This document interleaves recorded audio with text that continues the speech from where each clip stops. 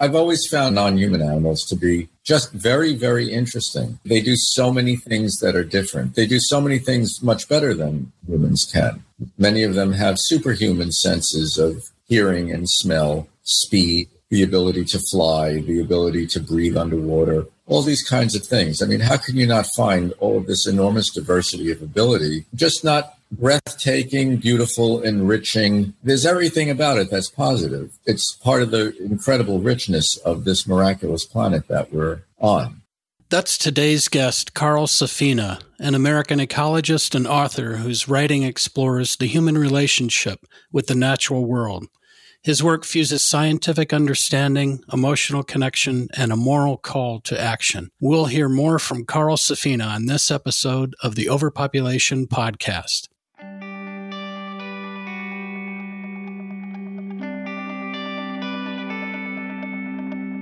Welcome to the Overpopulation Podcast, where we tirelessly make overshoot and overpopulation common knowledge. That's the first step in right-sizing the scale of our human footprint so that it is in balance with life on Earth, enabling all species to thrive. I'm Nandita Bajaj, co-host and executive director of Population Balance. I'm Alan Ware, co-host of the podcast and researcher with Population Balance, the first and only nonprofit organization globally that draws the connections between pronatalism, human supremacy, and ecological overshoot, and their combined devastating impacts on social, reproductive, ecological, and intergenerational justice. And before we move on to today's guest, we've got listener feedback from Rory in the UK. He says, I became vegan 3 years ago and now work at a leading vegan charity as a campaigner, as close to being a professional vegan as you can be. Increasingly, however, I started to feel that I had stopped challenging my own behaviors, so while out running, I started to listen to podcasts on things that would butt up against my own preconceptions on different topics. I stumbled across the Population Balance podcast and binge-listened to numerous episodes. Previously, I had believed that overpopulation wasn't a problem yet, so as long as we transitioned to a land-use-efficient, plant-based diet, and that it was a step too far to recommend smaller families to people across the world, especially the developing world who, I thought, had to experience population growth for economic growth. So much of what I had heard in the Population Balance podcast challenged everything I thought that I believed about population. But I was immediately struck by how rational, kind, empathetic, and evidence-based it was. I had written on my personal blog a bit about population before and how I thought a plant-based diet would mitigate the problem. I have since rewritten that very blog and backpedaled a number of my own fallacies. So thank you, Population Balance. You're still my favorite podcast to listen to while out running. Keep it up. Well, thank you so much, Rory, for sharing your fantastic story. We work very hard to break down these false barriers that stand between us and other kind-hearted people like you, and stories of transformation like yours are some of the most inspiring. We'll be sure to add a link to your blog post that's titled Backpedaling on Overpopulation to our show notes, so our listeners can see what these common fallacies are and how you've admirably addressed those within your own thinking. And thanks to listeners like you, we now rank in the top 2% of all the podcasts globally. In addition to this podcast, we also run virtual educational presentations at schools and conferences with a goal of empowering people to make liberated and responsible reproductive and consumptive choices. And we do all of this with a really small staff, and we count on you to help to keep doing this important work. And we hope you'll consider supporting our transformative programs either by donating or by inviting us as a guest speaker to your community groups or school classrooms for free virtual presentations. And now, on to today's guest. Carl Safina's lyrical nonfiction writing explores how humans are changing the living world and what the changes mean for non-human beings and for us all. His writing has won a MacArthur Genius Prize, Pew, Guggenheim, and National Science Foundation fellowships, book awards from Lannan, Orion, and the National Academies, and the John Burroughs, James Beard, and George Rabb medals. He grew up raising pigeons, training hawks and owls, and spending as many days and nights in the woods and on the water as he could. Safina is now the first endowed professor for nature and humanity at Stony Brook University and is founding president of the not-for-profit Safina Center. He hosted the PBS series, Saving the Ocean, which can be viewed free at pbs.org. His writing appears in the New York Times, Time Magazine, The Guardian, Audubon, Yale E360, and National Geographic, and on the web at Huffington Post, CNN.com, Medium, and elsewhere. Safina is the author of 10 books, including the classic Song for the Blue Ocean, as well as the New York Times bestseller, Beyond Words, What Animals Think and Feel. His most recent book is Becoming Wild, How Animal Cultures Raise Families, Create Beauty, and Achieve Peace. He lives on Long Island, New York, with his wife, Patricia, and their dogs and feathered friends. Carl, it's such an honor to have you with us today. As an organization whose core value, among others, is ecocentrism, we admire your work so deeply. You've spent decades exploring our relationship with the living world and also helping to cultivate a reverence for nature. And we're so excited about learning more from you today. Welcome to our podcast. Thank you so much. Great to be here. One of the things that you've noted in your writings is that thinkers of the Western Enlightenment made a strong separation between human and animal, positing that animals didn't have feelings and couldn't feel pain or even plan or imagine into the future. And based on this strong belief in separating human and animal, much of Western science has warned against any attempt to anthropomorphize, which, as you define it, is to project human thoughts and feelings onto animals. But you've argued that our tendency to anthropomorphize is both natural and useful. Why do you think projecting human thoughts and emotions onto animals is both natural and, on balance, positive? Well, in a way, I agree that what I've said could be understood as saying that projecting human thoughts and emotions on animals is good. But I didn't quite mean to say that. Well, the thing about anthropomorphism in science is that you're not allowed to explain an animal's behavior or anything about the possibility that they have mental experience in terms that would also apply to human beings. But the fact is, we all have the same central nervous system, all derived organically from the same source. It's all evolved from the same origins. It's substantially the same thing. So while I don't think it's a good idea to project human thoughts and emotions onto animals that are not human, any more than it would be sensible or good to project them onto a tea kettle that is whining because the water is boiling. But when you observe things in non-humans, and the best explanation is that what they're doing is probably something that we would be very familiar with. In other words, if a dog seems happy in a happy circumstance, it's very logical to say that the dog is experiencing feelings of happiness. Why is it logical? Well, how else would you explain the fact that they are happy,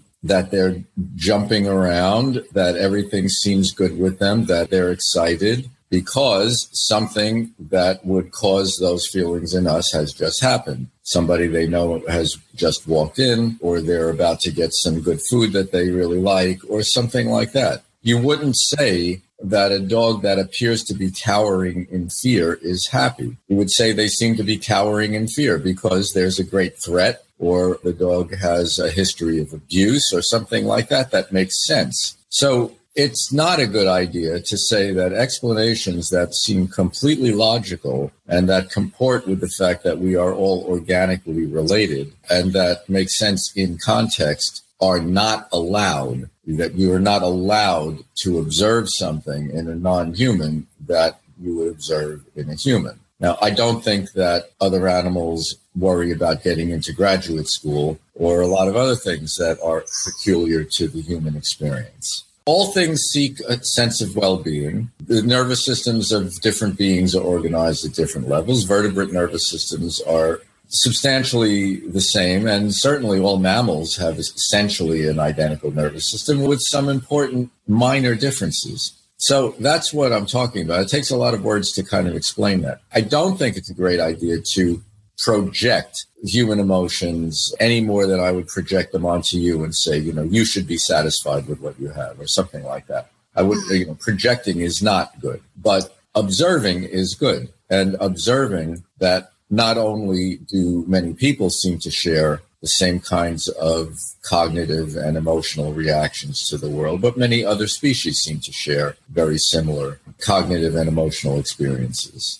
To me, it seems like a helpful exercise to use what we understand to be human behavior and human emotions to then translate some of that to understand what animals might be feeling, especially for those of us who have experiences with companion animals.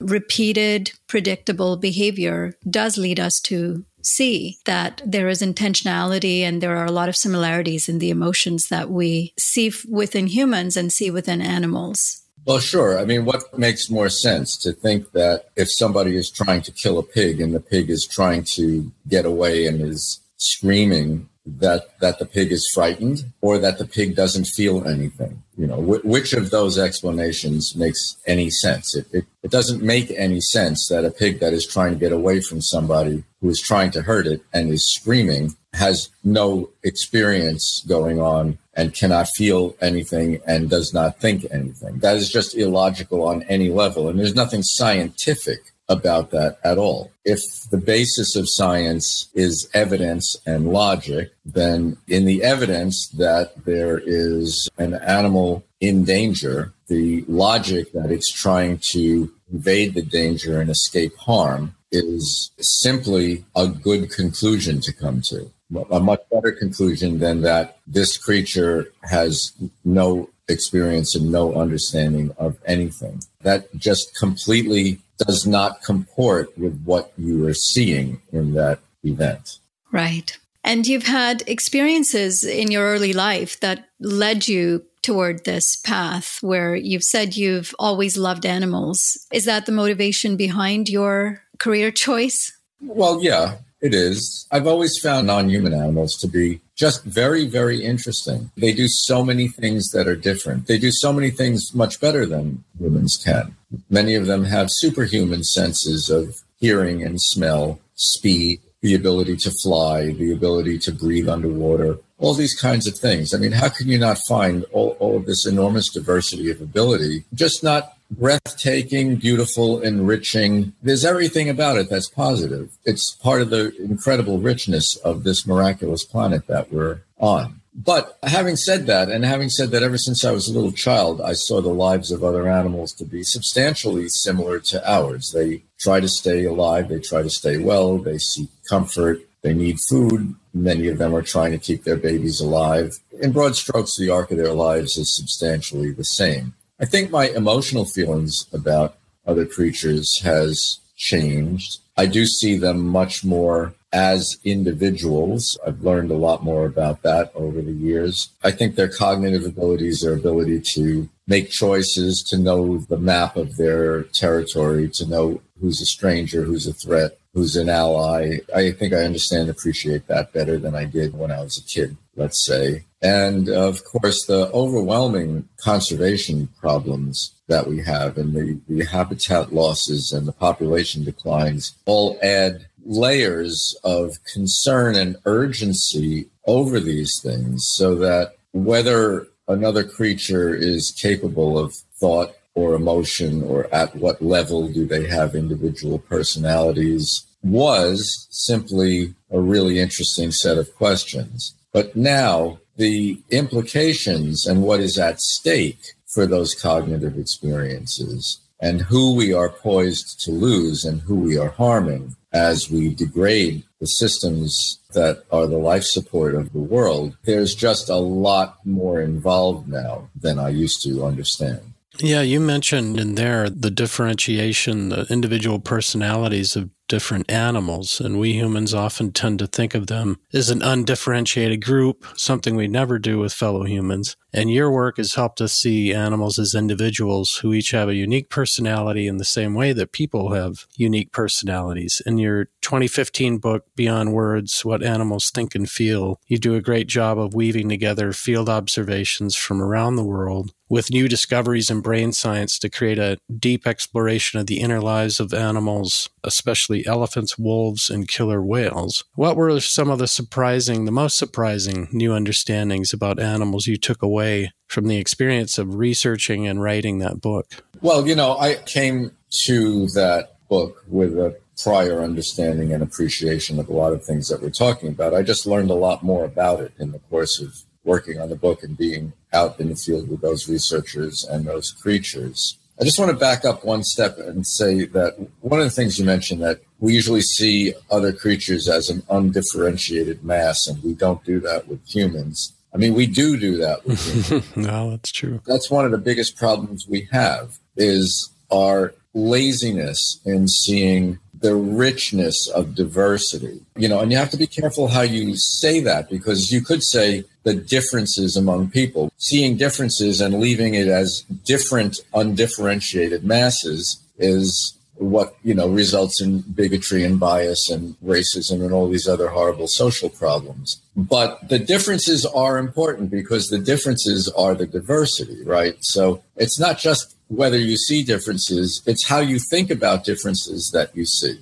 and which differences you choose to see and which differences you choose to ignore. So getting back to your question about what surprised me, nothing hugely surprised me, which is why I set about to write that book in the way that I did with those creatures. But a lot of the smaller details did surprise me. The tremendous social dynamics among wolves, I didn't know a lot about that when I went in. And we now understand in the last, 10 or 20 years, that the only ancestors of dogs are wolves.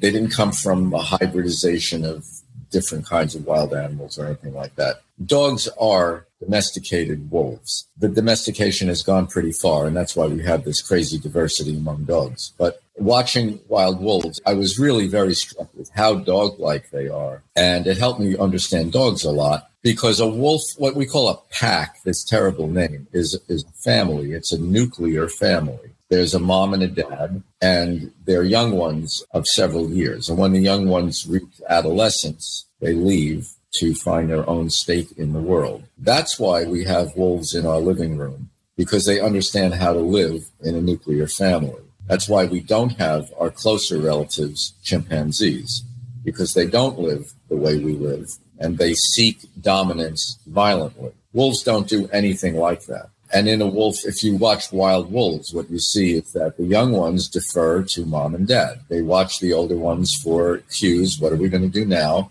They follow their lead in all the experience that they need to learn by watching. And our dogs take all of those skills that evolved over so much time to make wolves the nuclear family living animals that they are. And the only real difference with dogs is that they never grow out of that phase of being really cued to the parents, but we are their parents in their eyes. So they're always cued to us. With wolves, that lasts until adolescence, and then they take charge of their own lives. Our dogs never take charge of their own lives. For their entire lives, they're basically young wolves in arrested development, and they're always looking to us for the cues about what is happening next. Where are we going to go? What are we going to do? You tell me, because you're the mom and dad here. I think I grew to understand and appreciate dogs a lot more by watching these wild wolves. And that was maybe the most surprising thing.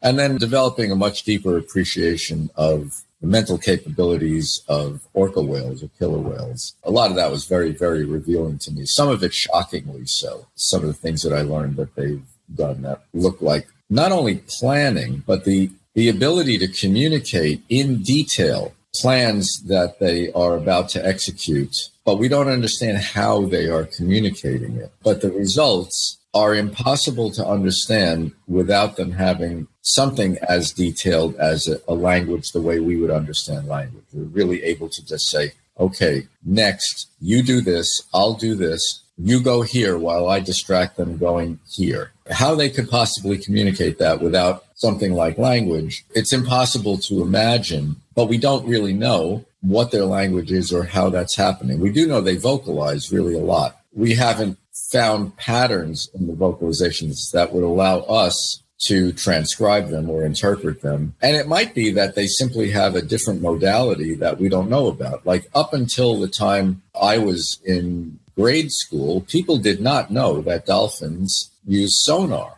They didn't know they had that modality. And it was only after quite a few years of experimenting with dolphins and with bats that people finally realized that what they're doing is they're making sounds that we don't hear, and they're interpreting echoes from those sounds to navigate through the world. We just didn't know that that modality existed in bats and in dolphins. So maybe there's some other thing we don't know about yet. That's the way that they communicate in detail. But dolphins do seem to communicate in detail, at least sometimes when they really need to. Well, and you mentioned in the book that elephant communication is very complex, but you say the only real categories we have are snorts, barks, roars, grunts, cries, and squeaks. So we have, I suppose, the physical manifestation, the sounds that we then categorize into snort, bark, roar, grunt, but the variation and what those are really communicating, we've barely scratched the surface, right? Yeah, I think that's kind of an unfortunate thing that instead of trying to translate, people have just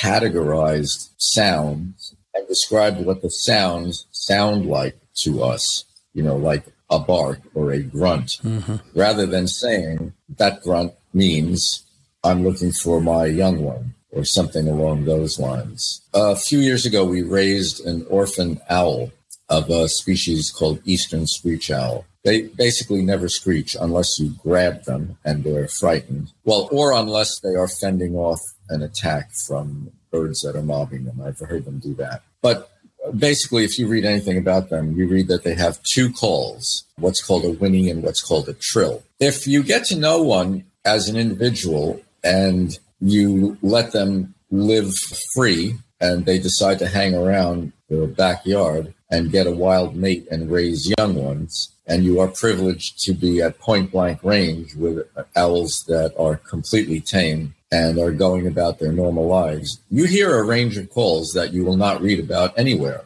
because they don't say those things when they're alarmed at the presence of somebody nearby, or they just need to watch what those people are doing. But when they don't need to watch what the people are doing, and they're completely ignoring you because they know exactly who you are and they're a little bored with seeing you all the time, and they're communicating with themselves, or they're using their communication to express things to you, what I got was a range of sounds that are easy to interpret. They're not that detailed. They don't have a lot of things that they seem to be saying and talking about. But in the intensity of calls, that you might say, well, they have this call, it's called a whinny. But the whinny is expressed in a huge range of intensity and in different contexts. If the mate is out of view or you are out of view and they're trying to find each other or they want to know where you are, they'll be much more declarative with it, and it will be simply louder. If you're right there or they just appear and they just want to say, hi, I'm right here, it's very, very soft and it's not repeated very much. So there's this range of things that can be interpreted. And some of those elephant researchers, including Joyce Poole, who was one of the ones who was saying, they bark and they grunt. She'll say that in things she writes, but if you're with her and you're watching elephants or she's interpreting a video of what some elephants are doing, it's unbelievable how much she understands what they're saying in context. But those nuances that they don't get into writing very often. The things I was talking about my owl are in a book that I'm just finishing, and a little bit of that will be a little clearer in that book. But I do think that the frontier with animal communications is to stop describing the sounds and to start interpreting what they are saying and the range and the intensity and the context and how those all work together to provide, a fair bit of nuance in what they're expressing and what comes across and what is understood by them. In the earlier book, Beyond Words, What Animals Think and Feel, you've provided evidence for the fact that they have a rich inner life that includes a wide range of thoughts and feelings. And in your latest book, Becoming Wild, you're laying out the evidence for cultural development and differences that are found in groups of animals. And specifically, you've looked at a group of sperm whales scarlet macaws and chimps. Could you give us an overview of some of the biggest insights you've gained in studying the culture of these species, which is, a really new concept for people to be exposed to? Yeah, I think in academia 20 years ago, most people would say that humans are the only animals that have culture. They don't say that anymore. I think that argument is gone and has been replaced by all the evidence for quite a bit of culture and the importance of culture in many non-humans. Now, when you say culture, most people think of arts and sports and religion and things like that. And I would say none of those things are culture. They are the products of culture. And what culture is the set of answers to the question of how do we live here where we happen to live. That's why art and religion and sports and music varies so much, because different people do it differently in different places. The culture of it is the variation in it. So in a way, music is not culture. The fact that there's different music is culture. And as I said, it's the answer to how do we live here. So with humans, if you imagine somebody born in an indigenous tribe in the Amazon, they will learn, as a matter of course, how to live in the Amazon. If they're born in the Arctic, they will learn, as a matter of course, how to live in the Arctic. And nothing about that will be particularly exotic to either of them. But if you take somebody who knows how to live in the Amazon and you let them off in the Arctic, they will die. If you take somebody who knows how to live in the Arctic and drop them in the Amazon, they will die. That's the importance of culture. It answers the question, how do we live here? And many other species have to learn how we live here. And so what culture actually is, culture is the learned and socially transmitted skills, knowledges, preferences, and even aesthetics that individuals don't develop on their own. They learn them in their social group. And so not only does culture tell you how do we do things, but because we do things the same way, it allows us to be together and live together. We might say in humans, it allows us to cooperate. That's also true in some other animals. So for instance, the human brain has a template for learning a human language, but it doesn't come equipped with French or Vietnamese or German. You learn that culturally. And if you speak German and everybody's speaking German, there's no problem. But if you only speak German and you meet somebody who only speaks Vietnamese, it's very hard for you to cooperate because you don't understand each other. And this is true if you pray a certain way, if you handle your food a certain way. If everybody does it, it's no problem. If people think they're supposed to do it in all different ways, then it's very confusing. So that's one of the reasons that culture exists. It's one of the reasons that some other species have culture. And the other thing is that because environmental conditions vary from place to place, what is food, where food is, when food is available or ripens, what is dangerous, where is safe, where is the water, where do we go when the weather turns very cold? These are the kinds of things that have to be learned. And if there's no one to teach you, you probably won't be able to exist. So when we wipe out a population and all of that learning about the regional culture is lost, it's not as simple as saying, well, we'll conserve the species by reintroducing them to this area where they were all shot out. Because often when that's done, the individuals that are released don't know what to do there. It's kind of like they're just abandoned. And the mortality in the early years of many introductions is staggeringly high until basically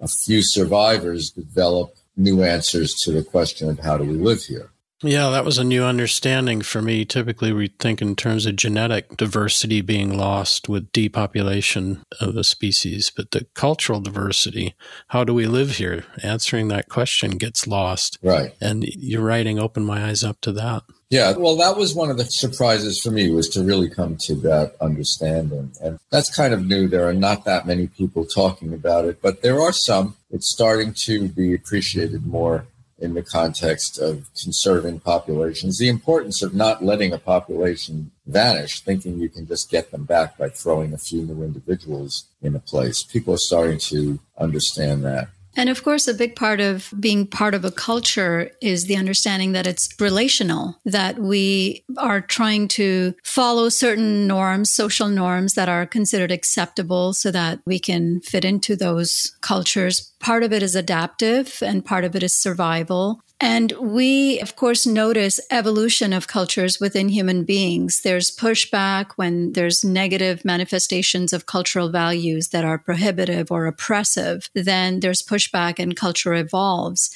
Is it still early stages to say that there is similar evolution of animal culture? Yeah, well, people have only studied behavior for a few decades, and they've already seen some cultural change over those decades. You know, if you read anything about birds, you'll read what their call sounds like or what their song sounds like. And it turns out that bird calls and songs are changing and probably have always been changing. But it's taken these decades for people to realize that when they go back to a place where bird songs were recorded 50 years ago, some of them are noticeably different now. Just in the last couple of years, a bird that we have around here has developed sort of a new variation on a standard song of that species, and that's been noticed and written up. And I think I first noticed it after I read about it. And I think before I read about it, I just thought, well, some of these white-throated sparrows around here, they're just sort of singing half their song. It turns out that this is a change that is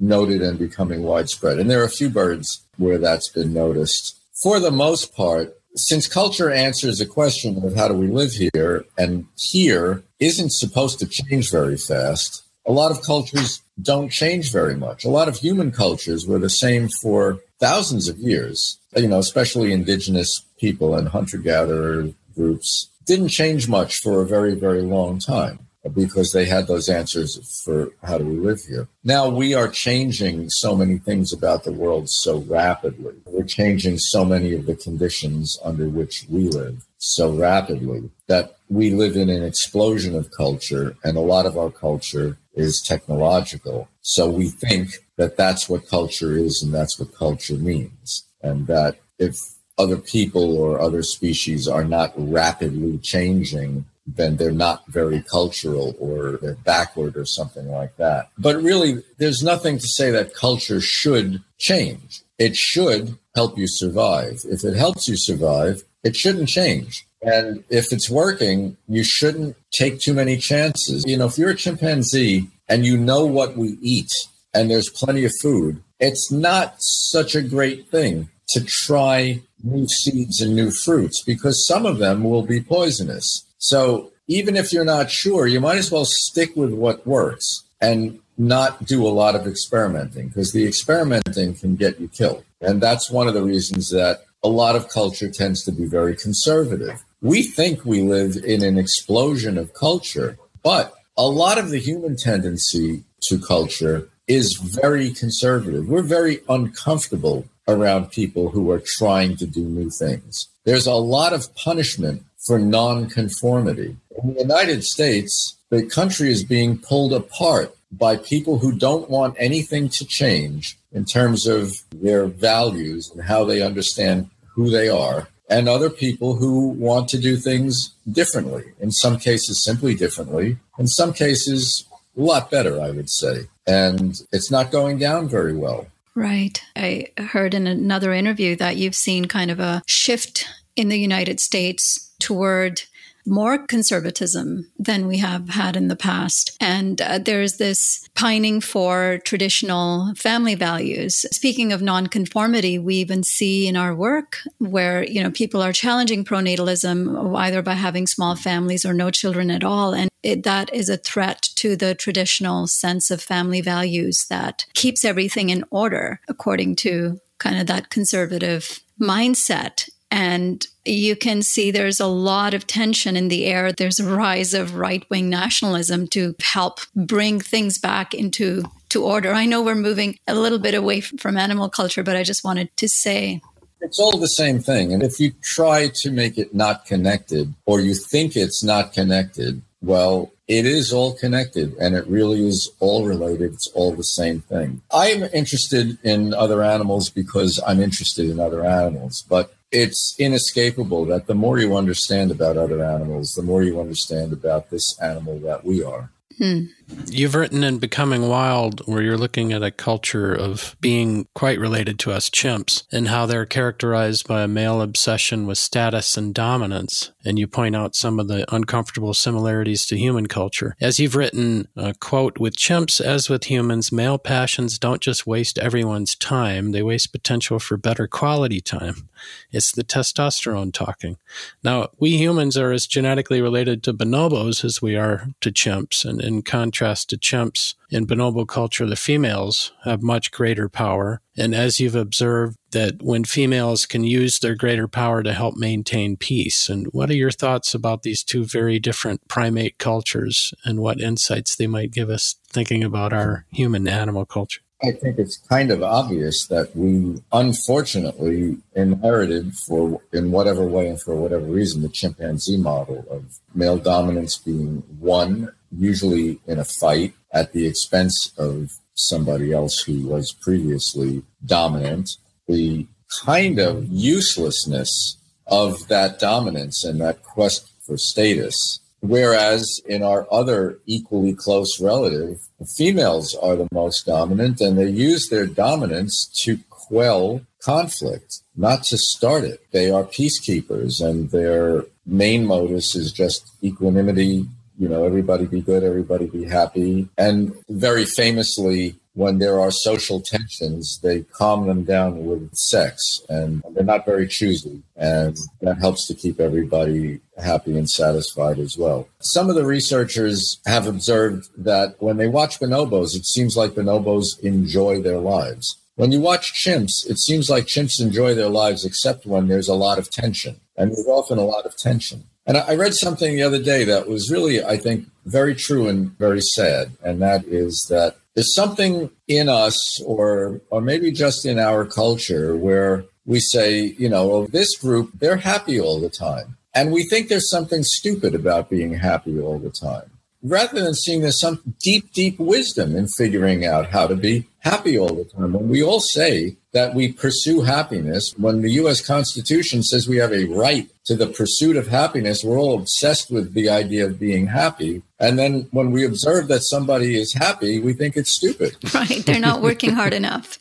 We've heard that in the latest book you're writing. You're exploring the question of how the world has come to adopt a worldview based on both human separation and human supremacy. Can you give us an overview of the broad themes you're exploring in that book? Yeah, well, the book is about the little owl that I mentioned, who we raised. And because our relationship very obviously blurred a sense of boundary between us and her. She had a wing in our world and we had a foot in hers. It prompted a much broader and deeper exploration of how have people seen the human place in the world? Because we can see it as humans are separate from everything else, or we can see it as we're all one big living family. And how have people seen themselves over the course of the last few thousand years? The idea of comparative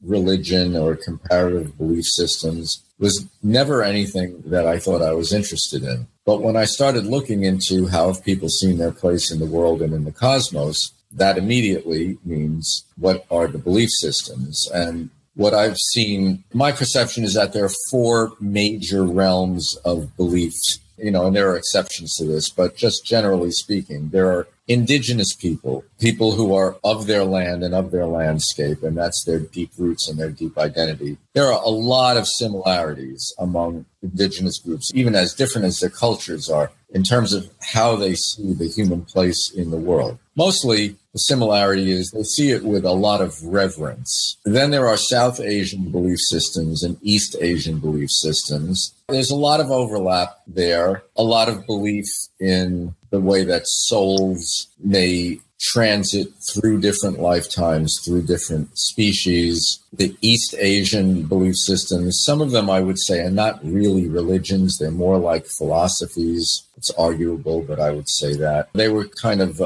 focused on how is it that in a world that is so diverse, there is such unity? How does unity create such diversity? How does such diversity create such unity? And they would see things like the necessary opposites that exist. And that's called yin and yang. But what does that mean? It means that you cannot have up without down. You cannot have out without in. You cannot have hot without cold. These are necessary opposites that create something coherent. And then you have the West. And the West is really an outlier because in the West, reverence for the world was banished. And the idea of opposites was not that they are necessary opposites that create a unity, but that there is a dualism where the opposites are estranged and often at odds with each other. So what you don't have is the idea that everything is enspirited. You have the idea that there's the material world versus the spiritual world, and that those things are opposed. And especially in the West, the idea that the material world is not nice, that it's full of decay, and that it is unspiritual, and that you should focus on and seek the existence that exists not only off the material world, but outside the planet, outside the universe, outside of space and time. That's where perfection lies. This is a tremendous fantasy for which nothing about the world actually indicates that there was any truth to that at all. And yet that became the world's dominant view, which leads to the world's dominant set of values, which is an opposing dualism inherent in everything. So it's me against you, man against woman, man against nature, us against them. It results in all of these things that create most of the problems that we have, that we do not see a unity, that we do not think the world is a good place, that we think that we as individuals are more important than the world itself, a belief that we will exist forever as eternal souls while the world will pass and another world will come. This is all made up stuff, but this is the dominant made up stuff that people believe in the world today. And it really has resulted pretty directly in a lot of the catastrophes that we are causing to life on Earth, and a lot of the strife that we have caused among each other by seeing, these differences and then treating the differences as something that must be opposed and vanquished. And separating nature into an it to extract and use with as we will. It reminds me of the Great Lakes tribes in North America and their stories of Wendigo, the Bigfoot-like creature that stalks winter nights and has a hunger that's never satisfied. A lot of white people, when they came here, were described as Wendigo by many of the Great Lakes tribes because they never seemed to be satisfied with what they were taking from nature. And in that way, their culture, as you were describing the animals, how do we live here? We were importing some British or French or some notion of it doesn't matter where we are. We take what we take, and we don't need to understand where we are in any real sense. Right. When we make that separation between the here and now with this idea that there is the perfection that you speak about that exists in the afterlife, when we're lacking the reverence for what exists, it's a lot easier within that worldview to denigrate it, whether it's nature, whether it's the non-human animal world, or whether it's even other human cultures. Yes, that's exactly right. In your books and interviews, you've stressed the importance of beauty many times. Why do you think beauty is so important? Well, just imagine an existence without beauty. That's why it's so important. If all you were concerned with was remaining in existence, well, remaining in existence takes a lot of work. So what would be the reward for any of that work if there was no experience of the beautiful? And the beautiful can be aesthetics, or it can be feelings of bonding and love. There's a range of different kinds of beauties. But beauty is what makes life worth the effort. It's completely fundamental. And that's another thing that we often denigrate. We say, oh, those are just aesthetic concerns. Well, yeah, actually, they are just aesthetic concerns because that's more important than anything. Yeah, you talk about macaws and other species that use beauty in sexual selection, right? Where males having to attract the females, but you go beyond that natural selection and sexual selection reasons for beauty to this more all-encompassing sense of what's it all for, what's it worth, what's the struggle to exist worth without the motivation of beauty. You need to be motivated to exist in some sense, right?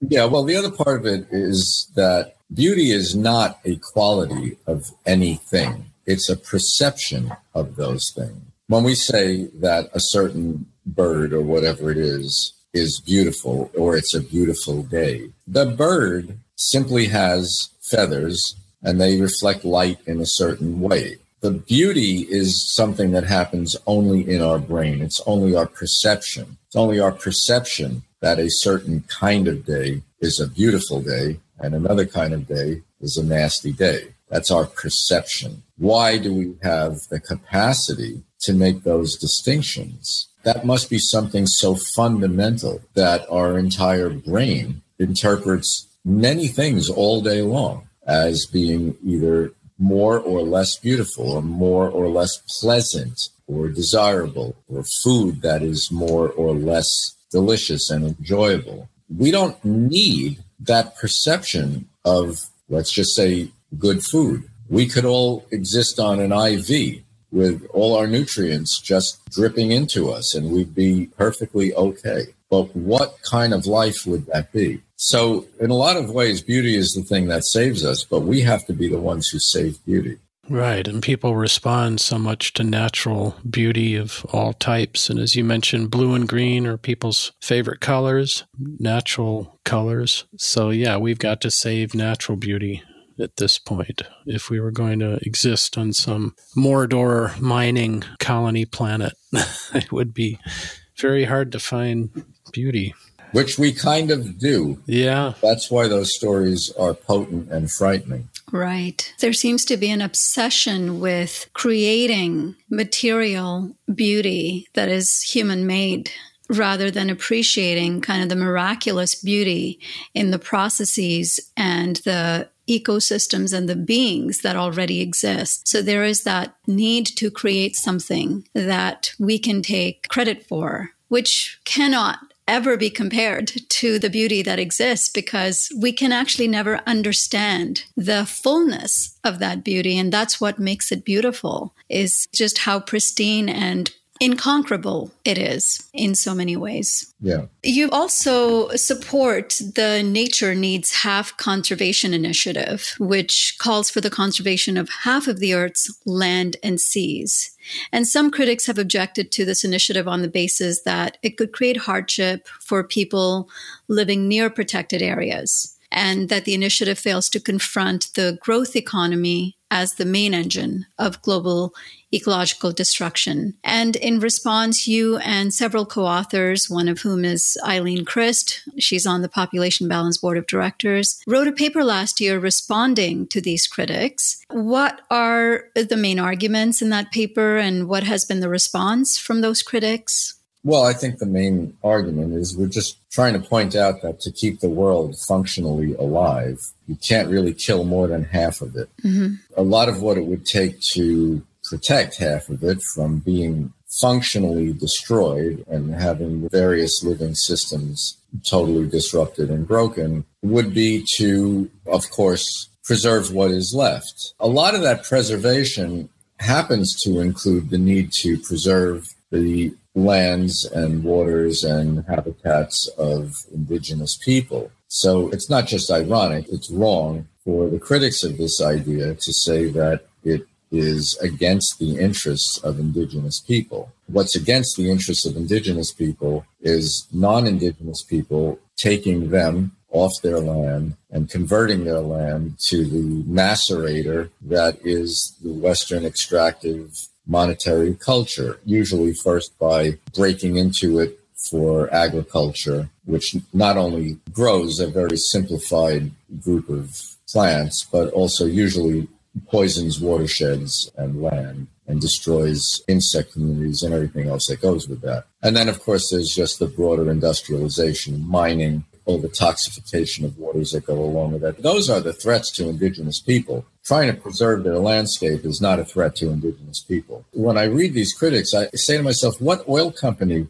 is paying them? Yes. Maybe I'm naive. I don't think they're being paid by oil companies, but you wouldn't be able to tell the difference. What I do think is that they just have a very bizarre misunderstanding of what it means to not ruin a place, which we call conservation. Right. It's not that I don't understand the basis of their criticism. It's that, as I understand it, their criticism is very wrong. They don't understand the risks. They don't understand the threats. They don't understand who the enemy is and what's at stake and what the solutions are. So the idea of nature needs half is really that life needs half, and that if we're going to keep the world alive, we can't kill more than half of it. That, to me, is as simple as it is.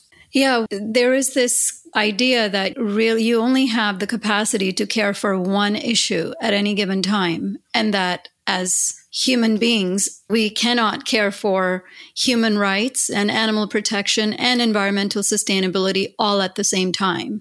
They don't have to be at odds with one another. And you're one of the few ecologists who's actually recognizing the critical role of human population in terms of destroying wildlife. What kind of impacts have you seen in your own work of human expansionism and its impacts on non-human animals and the wild? Well, whenever there are more people, they need more of everything. They need more space, first of all. They need more water. They need more wood. They need more things because there are more of them. And that pushes every other living thing off of its foothold in the world. So I think we can't look at all the populations of living things all at once, but we have a proxy, and that is habitat types. All living things live in some kind of living space. All the habitat types of the world are at their most degraded and smallest extent in human history, and that has accelerated enormously in the last few decades, and certainly since the Industrial Revolution a little over 200 years ago. The only habitat that is getting bigger is deserts. Coral reefs are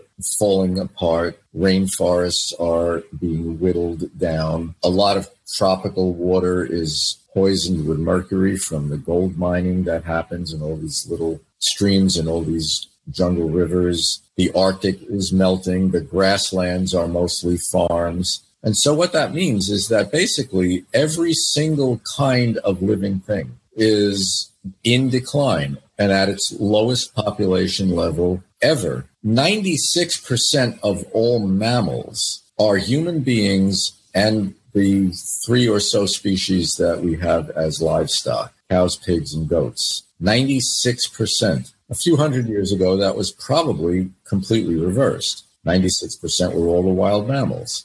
70% of all birds are poultry. That is a shocking thing. And it's the total simplification of the world. So some people say, oh, it's only developed countries that are the problem because of your carbon footprint. Well, the developed people have the hugest carbon footprint, yeah. And rich people ruin the world in rich ways, and poor people ruin the world in poor ways. That, you asked me, what have I seen? That's what I've seen. I've seen the poorest people utterly destroy landscapes, not in sophisticated ways, not because they have cars and airplanes and boats and use a lot of fossil fuels, but because they use a lot of land and they scorch it with overgrazing goats, destroying the quality of the water, or just drying the water up. Those are very poor ways that people ruin things. And then rich people ruin things in much more sophisticated ways. One of the points that often gets missed in that argument also is that carbon emissions are the only ways in which we can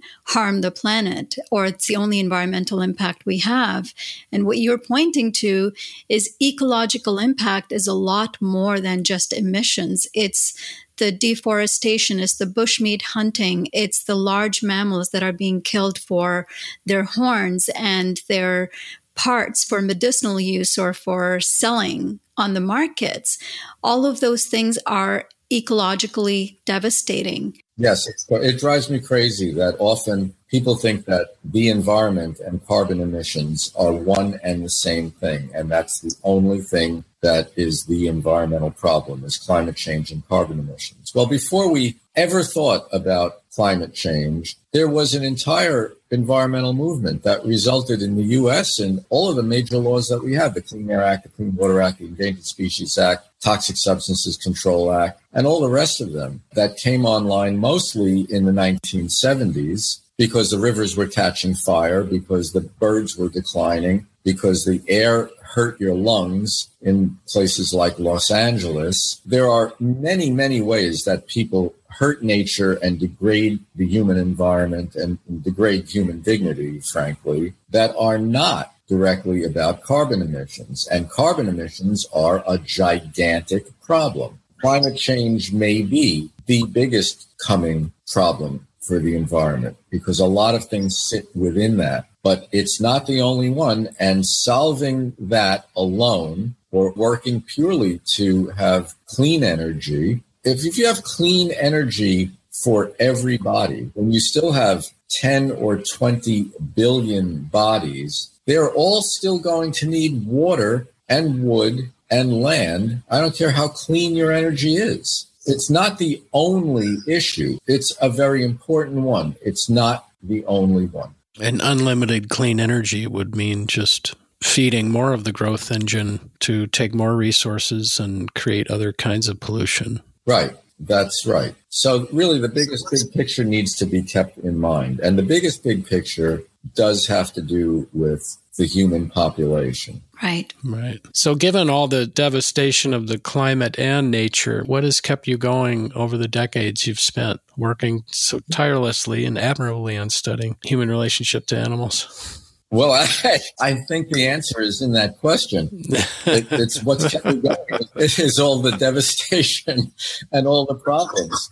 I mean, I often say it would be really nice to be out of business. If there weren't any of these problems, I'd be a high school biology teacher and I'd showing young people how miraculous the living world is.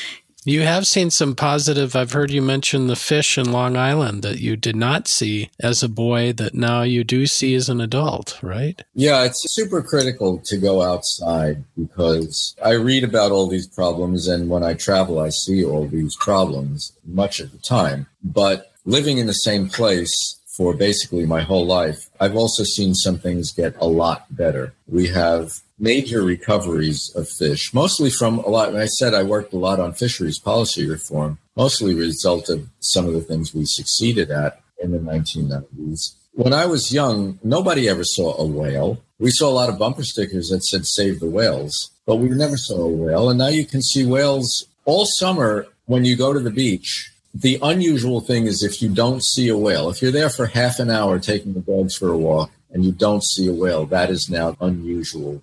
When I was a teenager, there were no ospreys left on Long Island, and now they are everywhere. And that's because a few people won some lawsuits that banned the widespread spraying of DDT all over the marshes and all over the shallow waterways. And we also have the return of peregrine falcons, which when I was in high school, the experts thought were doomed to extinction. Nothing could be done for them. And bald eagles that were about to go extinct south of Canada. Those three birds all came back because of the ban on DDT and the other hard pesticides, and they are no longer rare. The ospreys are very, very abundant because they're also benefiting tremendously from these fish recoveries since they eat fish. Peregrine falcons are not that unusual to see. We have bald eagles nesting on Long Island. For about 60 years or so, there were none. And now I don't even know how many nests there are here. I think there are something like 15 nests at the moment.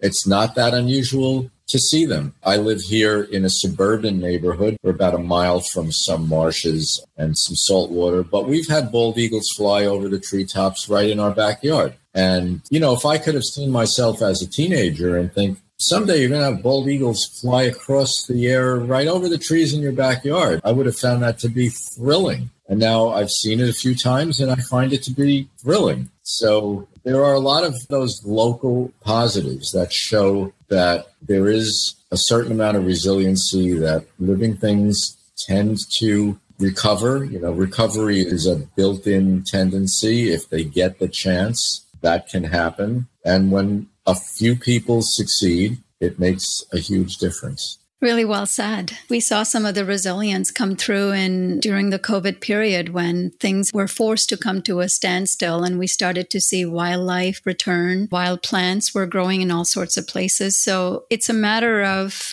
for us human beings, to allow life to return to its natural state and to just back off from our domination worldview. This was such a fascinating conversation, Carl. Thank you so much for pushing the boundaries of our understanding of the non-human animal world and their inner lives and their cultures. It's so amazing to be able to speak to someone who's working on the leading edge of non-human animal behavior and understanding. Yeah. Well, thank you very much. It's really, really a pleasure to talk with you and an honor to be with you both. Well, that's it for this edition of the Overpopulation Podcast. Visit populationbalance.org to learn more. To share feedback or guest recommendations, write to us using the contact form on our site or by emailing us at podcast@populationbalance.org. And if you feel inspired by our work, please consider supporting us using the donate button.